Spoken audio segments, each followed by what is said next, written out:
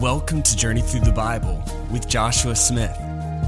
The Bible is the single most important book in history. It is the very words of God put on paper. In this podcast, we will walk through the pages of His Word as we seek to understand His message to us. In Isaiah 55:11, God says, "My word that proceeds from my mouth will not return to me empty, but it will accomplish what I please, and it will prosper where I send it." As we study His Word, He will accomplish within us what He desires. That is our prayer. That is the journey. Thanks for joining us.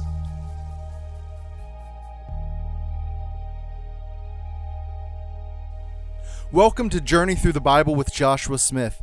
This is Josh. I'm so excited that you have joined me on this episode of Journey Through the Bible. What's the first thing that comes to your mind when you hear the word holiness? Did you know that holiness is still important? Did you know that holiness is still God's standard of living for His people? That's what we're going to talk about today in this episode of Journey Through the Bible. It's a special episode. It's a message that I preached back in May at Life Church in Windber, Pennsylvania. I was there for Pastor Appreciation Day and had the opportunity to bring this message that God laid in my heart. And so I wanted to bring it to you in this podcast. If this is something you enjoy, I encourage you to share on your social media channels, share with your friends, talk about it with your friends, get the word out. Because as we teach God's word goes forth, and His word never returns void. I also want to remind you can find the internet home of Journey Through the Bible at revival-america.com. That is revival-america.com. And now, here is my message on holiness. Now, I tried really hard to have a message that kind of pertained to Pastor Appreciation, but I couldn't get away from this. You see it on the screen, holiness. I couldn't get away from it because God laid it on my heart, and so I couldn't get away from it, so here we are. Now, when you see this word on the screen, what's the first thing that comes across your mind? Right? Maybe for some of us, the holiness hairdo. This is supposed to be like a little like animation, like 3 thing, but I guess it just weren't able to get that. So some of us, it's the holiness hairdo that we may have seen in the past. Sometimes it's this list of do's or don'ts, right? Like no jewelry, don't go to the movie theater, whatever it may be. There's a church in North Carolina. It's more of a cult than a church, so yeah. But anyway, they have a list of 145 lists of do's and don'ts for their congregants. I've picked out some of my favorites here. Don't eat turkey on Thanksgiving. We're all done there, right? Don't play air guitar. Don't play hide and seek. Sorry, kids. Don't play music without singing the words. My question is, like, is a musical interlude okay? Like, I mean, I don't know. How many measures is okay? I don't know. Don't whistle. I apologize to Pat for that one in the first service. I'll do it again. Don't let your children make animal sounds. Don't let children play with camping toys. Don't go hunting. And this one got me where it hurts, right? Don't wear cargo pants or cargo shorts. I love my cargo shorts, so... This brings to us just the difficulty in talking about holiness. Because the temptation and what we want to do is we want to make the outward manifestation of holiness, behavior, the central aspect of holiness. In reality, that's not, and we'll talk about that this morning. Now, I've always been a rule-centric person. You give me a set of rules, boom, boom, boom. I will follow them. That's. And if you try to veer from them, I'm going to be like, I don't know if we should do that. It's like growing up, had a playground in the backyard, and Josiah taking a bike on top of the slide, and trying to. I don't think we should do that, Josiah. He was okay. I guess I just didn't get to enjoy that moment because I was like, Right? But that is the temptation in holiness, is to make holiness all about these lists of do's and don'ts, and all about this outward manifestation, this behavior. Well, we're gonna combat 3 lies. There are 3 lies of holiness that I want to combat this morning. The first lie is that holiness is not important. And here's what's happened throughout the years, say 50, 60 years ago, right? Holiness, and it was this list of do's or don'ts, right? This, don't wear jewelry, don't do this, don't do that, do this, do that. And we responded like, you know what, it's not exactly scripture. There's some not scriptural stuff there. We're not exactly grace-based. And so what we've done is we've swung the pendulum so far over here. It's like grace, grace, grace. And it's almost come to this point where we think holiness does not matter at all. The truth is, holiness still is important. And we're going to combat this lie this morning with scripture. The second lie is, I do not have a role to play in my holiness. Jesus said, it's automatic.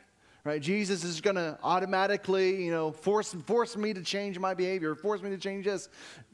We do have a role to play in our holiness, and we'll talk about that this morning as well. And the third lie that I want to combat this morning is that holiness is all about behavior. It's all about, or it starts at behavior. These 3 lies we'll combat this morning, but I want to give you the truth of holiness, and it is this. The truth of holiness is does not start with, it's not about our behavior, it is about our nature. It is not centered around my behavior, it is centered around my nature. We see this throughout the New Testament. We're admonished time and time again to walk in the Spirit. Put off the old way. Put off the old man. Take off the old. Put on the new. Walk not in the flesh, but walk in the Spirit. So that's what we're going to talk about this morning. If you have your Bibles, I would encourage you to open them to 2 Corinthians chapter 6, or you can follow along on the screen. It will obviously be up there as well. But we're going to be in 2 Corinthians chapter 6, verse 14, all the way through the first verse of chapter 7. And it says this: do not be unequally yoked together with unbelievers. For what fellowship has righteousness with lawlessness? And what communion has light with darkness? And what accord has Christ with Belial? Or what part has a believer with an unbeliever? And what agreement has the temple of God with idols? For you are the temple of the living God. As God has said, I will dwell in them and walk among them. I will be their God, and they shall be my people. Therefore, come out from among them and be separate, says the Lord. Do not touch what is unclean, and I will receive you. I will be a father to you, and you shall be my sons and daughters, says the Lord Almighty. Therefore, having these promises, beloved, let us cleanse ourselves from all filthiness of the flesh and spirit, perfecting holiness in the fear of God. Can we pray? Lord, I pray that you would just impart your word to our hearts. Lord, that you would anoint me, not for my sake, but for the sake of your word. That you would hide me behind the cross, that what I say is what you want to say. You would open our hearts, open up the eyes of our spirit to hear, to see, and to receive with joy what you are telling us and what you're saying to us this morning. In Jesus' name, amen. Now here in this passage in 2 Corinthians, essentially we have 3 commands from Paul. We have a command to not be unequally yoked together with unbelievers. We have a command to cleanse ourselves, and a command to bring holiness to perfection. Perfecting holiness, or bring holiness to completion in the ESV. And so that's what we're going to talk about. That's how we're going to frame this morning. So Paul begins with this idea, this command to don't be unequally yoked with unbelievers. And right off the bat, we get this sense of what holiness is, and that is separateness. We see this idea of holiness as separateness throughout the Old Testament. If you look in Exodus and Leviticus and those first 5 books of Scripture, we see people and objects being labeled as holy unto the Lord.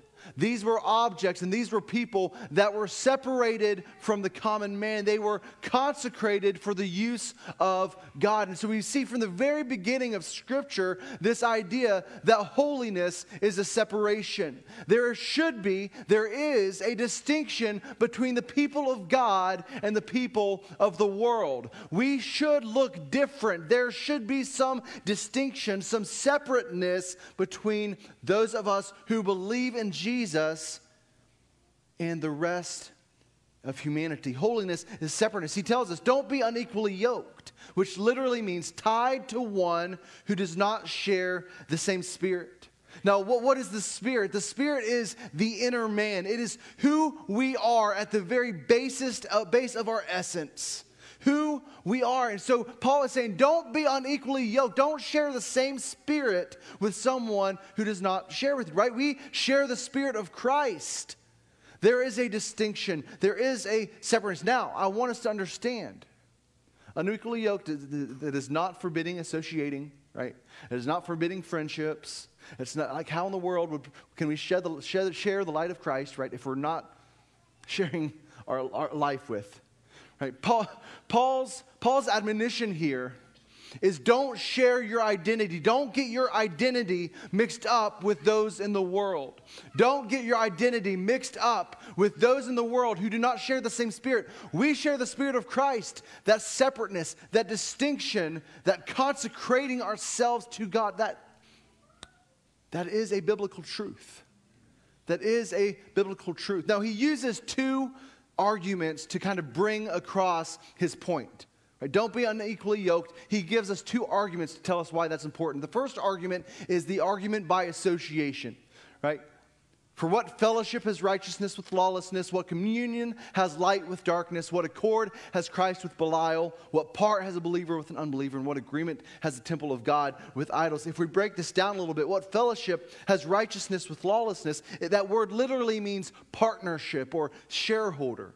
Kind of think of a law firm. Right? A law firm, you get two or more people together and they partner together and they do business together. Right? What fellowship, what partnership, what shareholding does fellowship or does light or righteousness have with lawlessness? What communion has light with darkness? This word for communion literally means willing participation. Right? Light does not willingly participate in darkness. What accord has Christ with Belial? Now, Belial is an old Hebrew word, typically means enemy, but used oftentimes, particularly in Scripture, as Satan. What accord or what alliance does Christ have with Satan? What part has a believer with an unbeliever? You can't really parse that down anymore. What agreement has the temple of God with idols? This agreement to associate oneself with. You know, like, I'm with him. And now Paul uses these comparisons or these contrasts, and they're obvious rhetorical questions, and the obvious answer is, well, no. That doesn't make sense. It wouldn't make sense for righteousness to fellowship with lawlessness, right? It wouldn't make sense for light to share with darkness. It doesn't make, no, of course Jesus and Satan don't have an alliance. Of course not. And so Paul uses these obvious contrasts to tell us, well, just like those things can't coexist, just so don't yourself be unequally yoked with unbelievers. Don't associate your identity with those who don't know Christ. The second argument he uses this argument from association, and then he uses this argument from identity. He says, don't be unequally yoked, for you are the temple of the living God. Yeah. For you are the temple of the living God. That's who we are. And so Paul says, hey, don't be unequally yoked because you are the temple of the living God. And then he goes into this next section. And how we view this section is centrally important to how we view this passage. There are two ways to see this. Right? As God said, I will dwell in them, walk among them, I will be their God, come out from among them, don't touch what's unclean, I'll be a father to you. Right? There's two ways to see this. We could look at this prescriptively, and view what's there in the circle as this is a prescription. You do this to earn something. You do this to get something from God. Or we could look at this as descriptive and saying, hey, this is describing something about who we already are. And that's exactly what this is. This is descriptive. This is Paul saying, hey, you are the temple of God. You are the temple of the living God, and here's what that looks like. You are the temple of the living God. This elaborates on that idea. Now we see this as a description of redemption. What Paul's doing here, go back one more. So sorry. What Paul is doing here, he's using Old Testament passages from Ezekiel, from Isaiah, from a couple other passages. And what these passages are doing, they're looking forward to this new covenant that God has promised. And so then Paul uses them here in 2 Corinthians to look back at the new covenant that God has made through Jesus. And this covenant is a covenant of redemption. And we see that in two ways. We see this covenant as a deliverance from wickedness. Right, come out from among them and be separate, says the Lord. Do not touch what is unclean. Now, if we were to see that as prescriptive, we'd look at that like, okay, come out from among them. Okay, what do I need to do to come out from among them? Right, how do I not touch what is unclean? But when we see this as descriptive, we understand that throughout history, it has been impossible for us as mankind to bring ourselves out and to deliver ourselves. That's the whole point. Well, not the whole point, but a major point of the Old Testament is to prove to us that we cannot do it. We cannot come out and be separate. Try as we might, we cannot do it. And so Jesus came. And Jesus died on the cross. And he rose again and he ascended to the right hand of the Father. And he brings us out. It is him who causes this to come true. That's why I say this is descriptive. It is him who causes this. This is redemption in action. God has redeemed us through the blood of Jesus. And part of that redemption is a deliverance from wickedness. Come out from among them and be separate. That is what Jesus has done for us. The word in Scripture used to describe his church. If you look in the New Testament, the word used to describe church is the Greek word ekklesia, which literally means the called out ones. Our separateness, our distinctness is found in our identity in Jesus. See, the Old Testament people, they wrote this looking forward to a time because they realized we can't do that. Come out from among them and be separate. Well, we tried. Jesus brings us out. This is a description of redemption, but not only in the delivering us from wickedness, but it's also a sign of redemption in a purified people, set apart for and to God. We see that in verse 16 and verse 18. I will dwell in them. I love that the way that is phrased there. I will dwell in them. That is something the Old Testament people could not understand.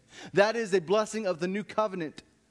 Not only is God with us, not only is God among us in the world, but now because of Jesus and because of his redeeming power, he lives in me. The Spirit of God is within me. He works in me. He lives in me. He dwells in me. This is what redemption has done for us. I will dwell in them and I will walk among them. I will be their God and they shall be my people. I will be a father to you. And you shall be my sons and daughters, says the Lord Almighty. This is what redemption has done for us. Not only has redemption drawn us out of bondage, but redemption has drawn us close to Jesus. Not only are we saved from our sins, but I also am saved unto God. Not only am I freed from the shackles of the attitudes and the actions and sins that bound me, but now I am also set apart. So God can use me. I'm set apart. I'm distinct. I'm redeemed. This mutual belonging, I will be their God. They will be my people. This is something that God has worked for. God has planned and worked in the world from the very creation of the world. That's why he created Adam, right? He created Adam and Eve. He wanted that communion, and that communion was broken. And so history is a tale of how God has worked to restore that communion because he wants a people and he wants to be their God. That is what redemption has done for us. Now here lies the central theme, the fundamental why behind holiness. I desire holiness not so that I can belong to Jesus. I desire holiness because I do belong to Jesus. I'm not trying to earn his favor. I'm not trying to make myself look good in his eyes. I'm not working hard to try to impress him. I can't impress him. That's not why I desire holiness. I desire holiness because I do belong to Jesus. I desire holiness because he did buy me. He purchased me with his precious blood. That is why I desire holiness. That's why I want to live a life that is pleasing to him because he bought me with his blood. I belong to him. Not to impress him. No. I belong to him already. And that's why I desire holiness.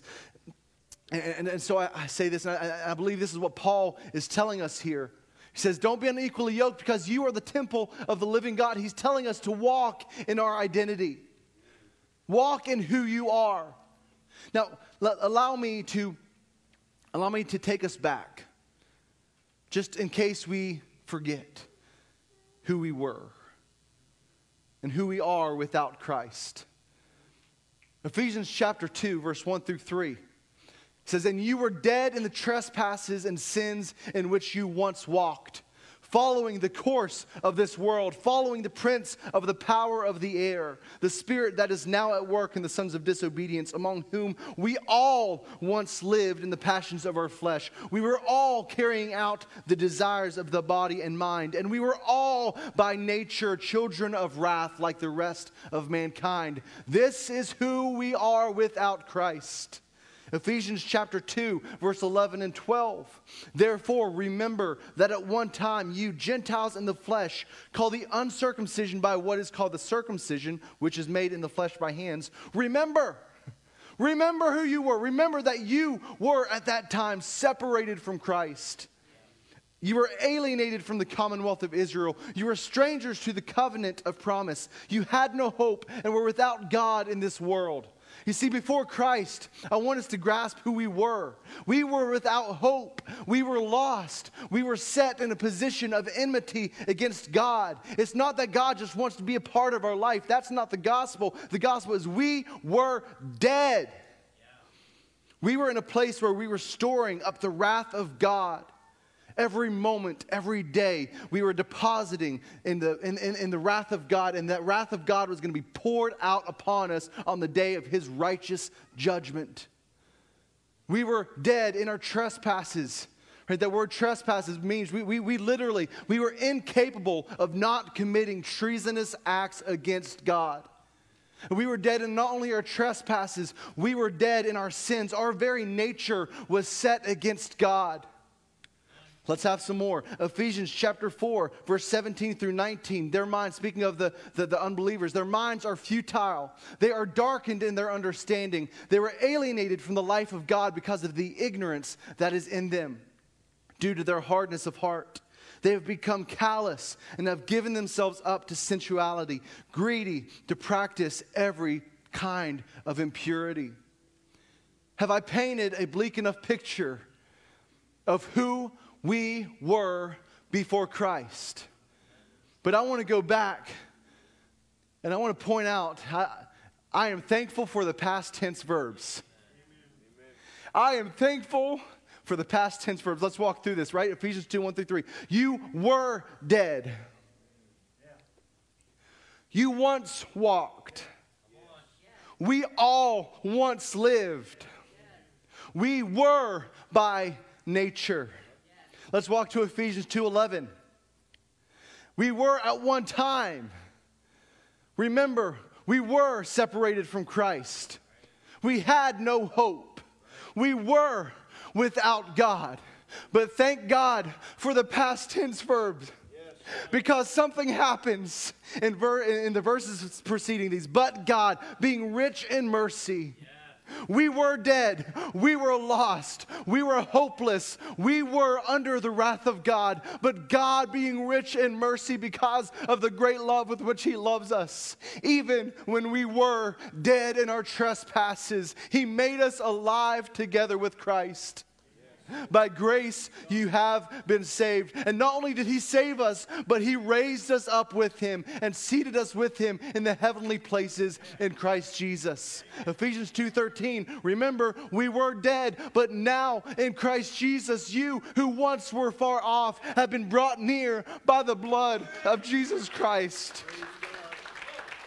Oh, let's continue. Colossians 1:21. And you who once were alienated and hostile in mind, we were doing evil deeds. He has now reconciled in His body of flesh by His death in order to present you holy and blameless and above reproach before Him. And so the message that Paul is giving us this morning is walk as who you are, not as who you were. You see, I was dead, but now I'm alive. I was lost, but now I'm found. I will walk as one who is found. That's holiness. That is holiness. Paul says, walk in who you are, not in who you were. Ephesians 4:17. Now this is very scripture heavy, but I did that intentionally, because I want us to get this point. Holiness is important. It is scriptural, but we got to get it right.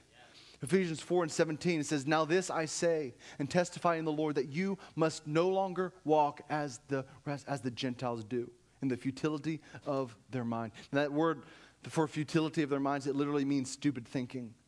And so that's not we're dead without Christ. We can't even think right. Don't walk like that anymore, Paul says. Ephesians 4:1.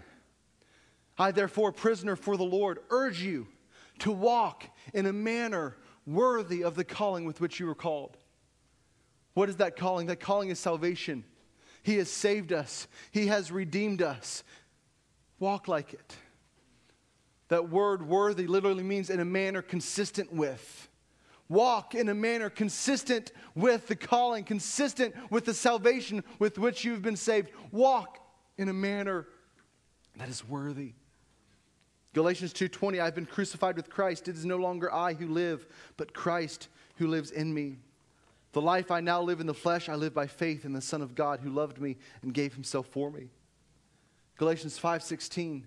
This was the verse, I think, for probably my second or third sermon I ever preached. Back when I think I was 16 years old, I say, walk by the Spirit, and you will not fulfill or gratify the desires of the flesh. My question for you this morning is this. Do living people act like they're dead? No. Should saved people act like they're lost?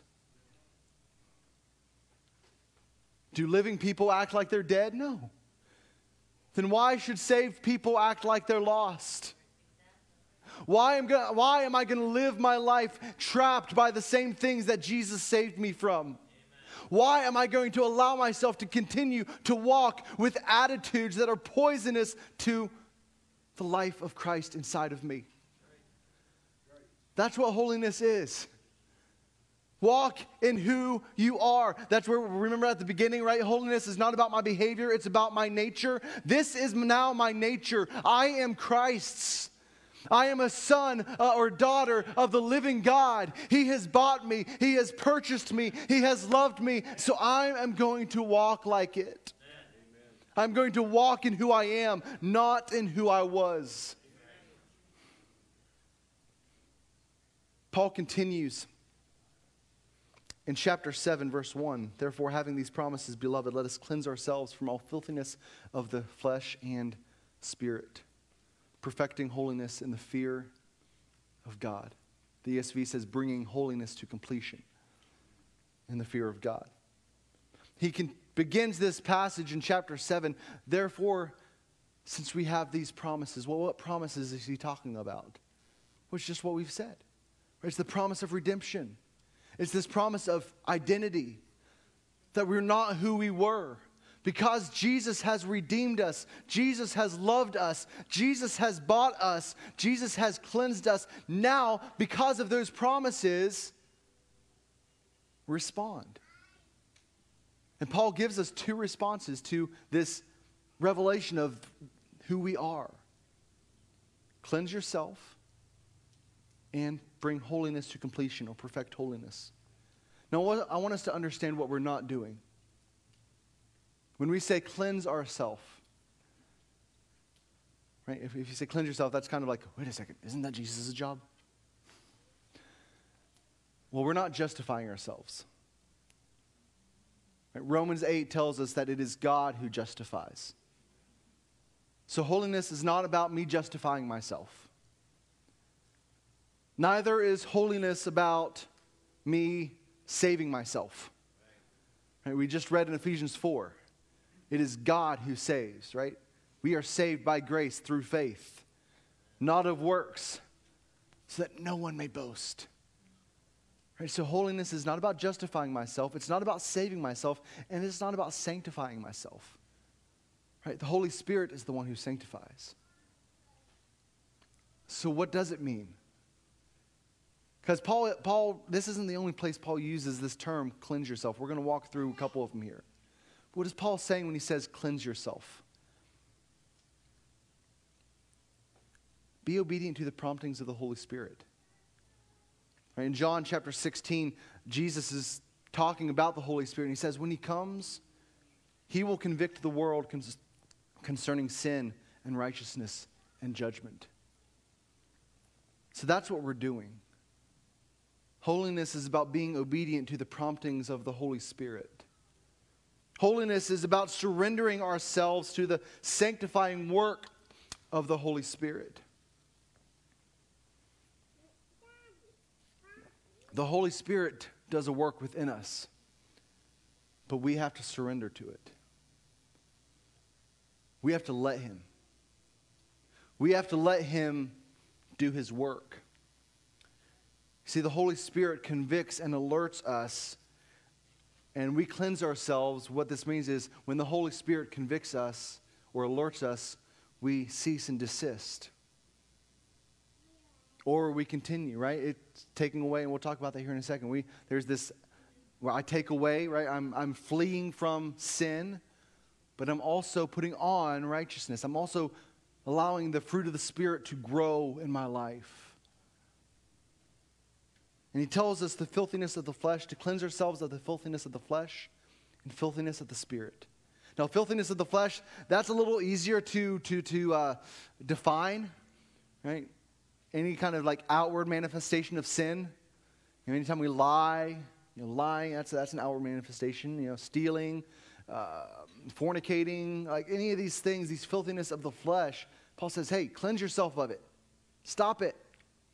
But then he says filthiness of the flesh and spirit. That's a little bit more difficult, right? Those attitudes of greed, those attitudes of hatred, those attitudes of selfishness, that pride that eats away at us. Paul says, cleanse yourself. Cleanse yourself. And here's the thing, guys. We have a role to play in our holiness. We have a role. This is not a passive walk. This is not a passive aspect of our relationship with Jesus. We have an active role to play. 1 Timothy 6:11 tells us to do this. But you, O man of God, flee these things and pursue righteousness, godliness, faith, love, patience, gentleness. 2 Timothy 2:4, no one engaged in warfare entangles himself with the affairs of this life. Why? So that he may please him who enlisted him as a soldier. Guys, I don't know about you, but I want to please Jesus. I want to please Jesus. I want my life, my lifestyle, my actions, the words that come out of my mouth, the attitude that I exhibit, I want it all to please Jesus. That's holiness. 2 Timothy 2:21. Therefore, if anyone cleanses himself from the latter, and he had just finished a conversation about vessels of honor and works of the Spirit versus vessels of dishonor, works of the flesh. And so then he says, if you cleanse yourself of the latter, the works of the flesh, those dishonorable vessels, he will be a vessel for honor, sanctified and useful for the master. I want to be useful to the master. I want to be useful to the Master. Ephesians 4:22 through 24 tells us to put off your old self, which belongs to your former manner of life. Right? Don't live as who you were. Don't walk like a lost man, because you are not lost, you are saved. This person is corrupt through deceitful desires, but be renewed in the spirit of your minds and put on the new self, created after the likeness of God in true righteousness and holiness. We have a role to play in our holiness. He tells us to cleanse ourselves, and then he tells us to bring holiness to completion, or perfect holiness. This is a lifelong process. We take off the old, we put on the new. We flee the works of the flesh, we pursue righteousness. Right? There's the negative aspect and there's the positive aspect. This bring holiness to completion is the positive aspect of holiness. It's a lifelong process. Jonathan, I don't know, is Jonathan still in here? Yeah. He's going to come up, and this is the only time I'll say I'm closing, so. There was I was talking with a pastor friend a couple weeks ago, and he shared this story of a boyfriend and a girlfriend. They were living, sleeping together, the whole shebang, and both got saved, but nothing immediately changed at home. They studied the Word. They were part of a body, a church. They were part of a discipleship process. They prayed together, but they were still living, sleeping together, that whole deal. Now, one day in their discipleship process, they were confronted with the reality that they were still living in sin. And confronted by this truth, they responded. The boyfriend looked over at the girlfriend and said, "We need to make a change. We can't continue living like this.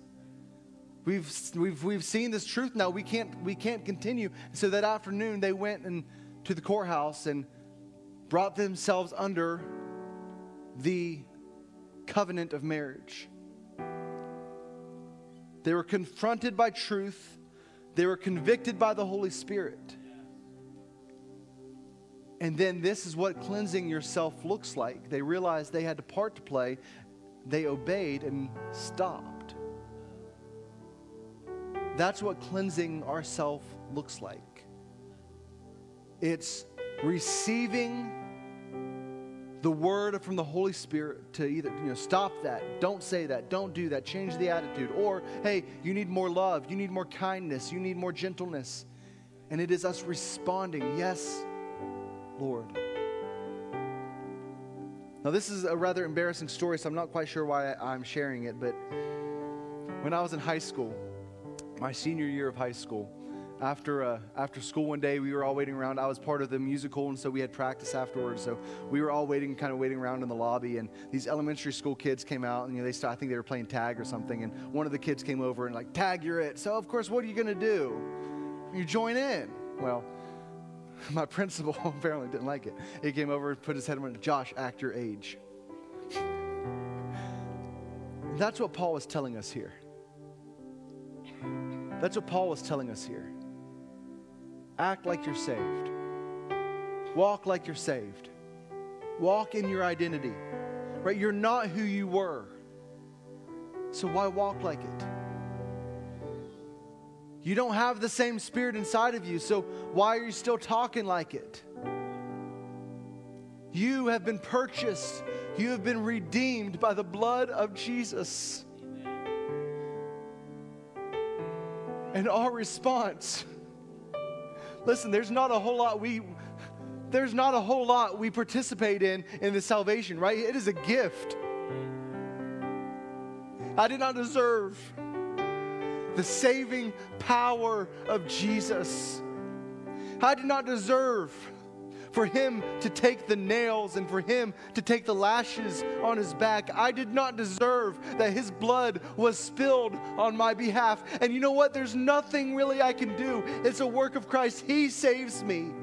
He transforms me. So you know what I can do? I can respond. I can respond with a heart that says, "Holy Spirit, teach me how to live.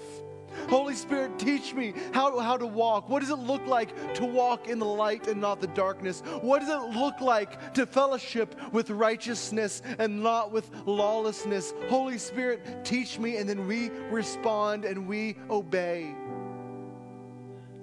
There's two aspects here in chapter 7, verse 1 that I want to bring out in closing. And this, well, I said it again, didn't I?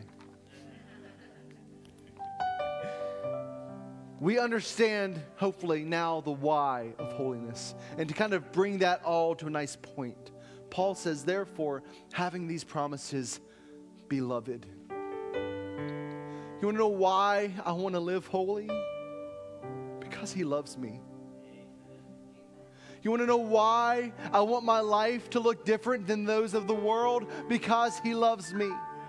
You want to know why I want my life to be consecrated for his glory? Because he loves me.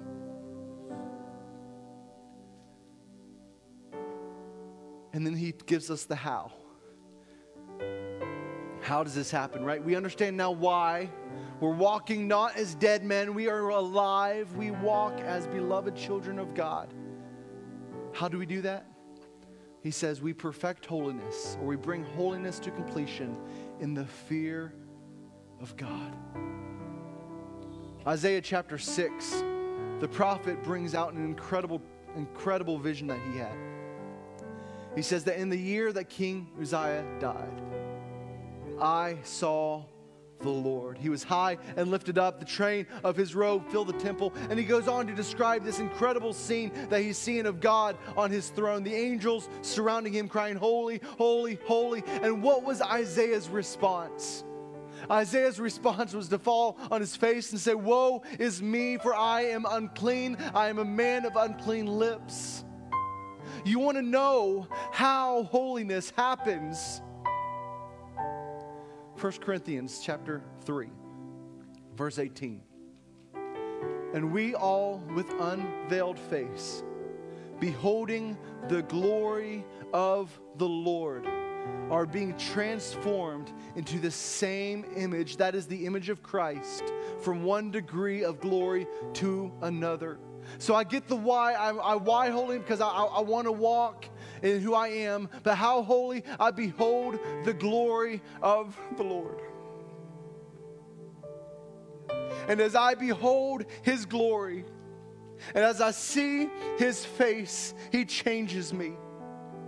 And my desires are transformed, and my heart is transformed, and who I am is transformed because I am looking on the face of the one who died for me. You want to know how holiness? You look at God. You look at Jesus. Behold his glory. Charles Spurgeon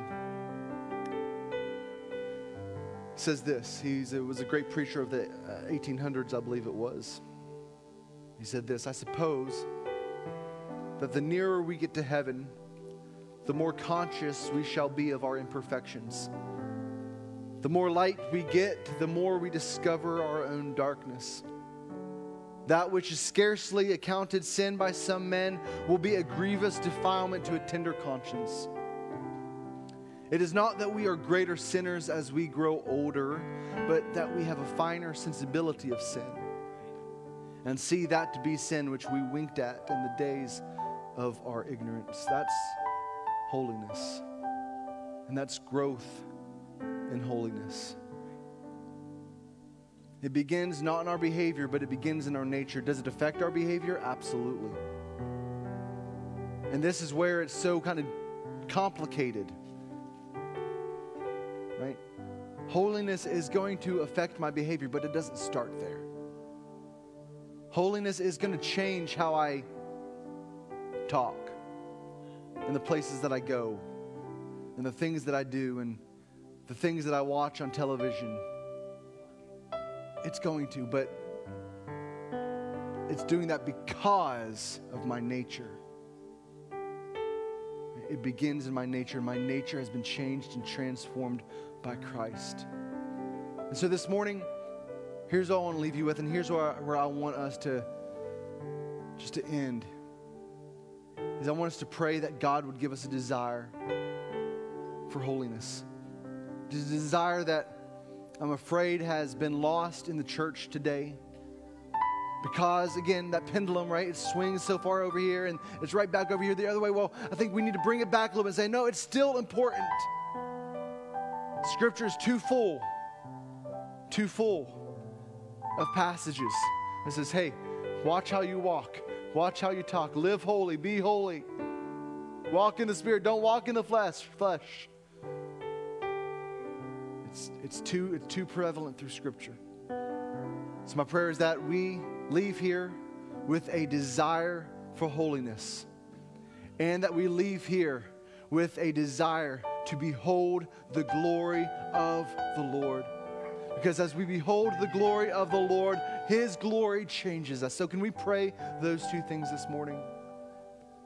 God, Lord, thank you for your goodness.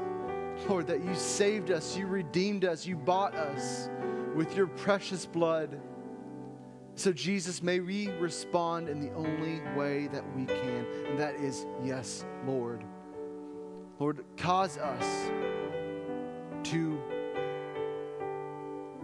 grow in desiring holiness. Lord, we want to be holy. Lord, we want to be separate. As Paul said, don't be unequally yoked. We want our lives to be separate and consecrated for your glory and for your use, oh God. So change our desires, transform our desire into holiness, God. And Lord, may we see your glory.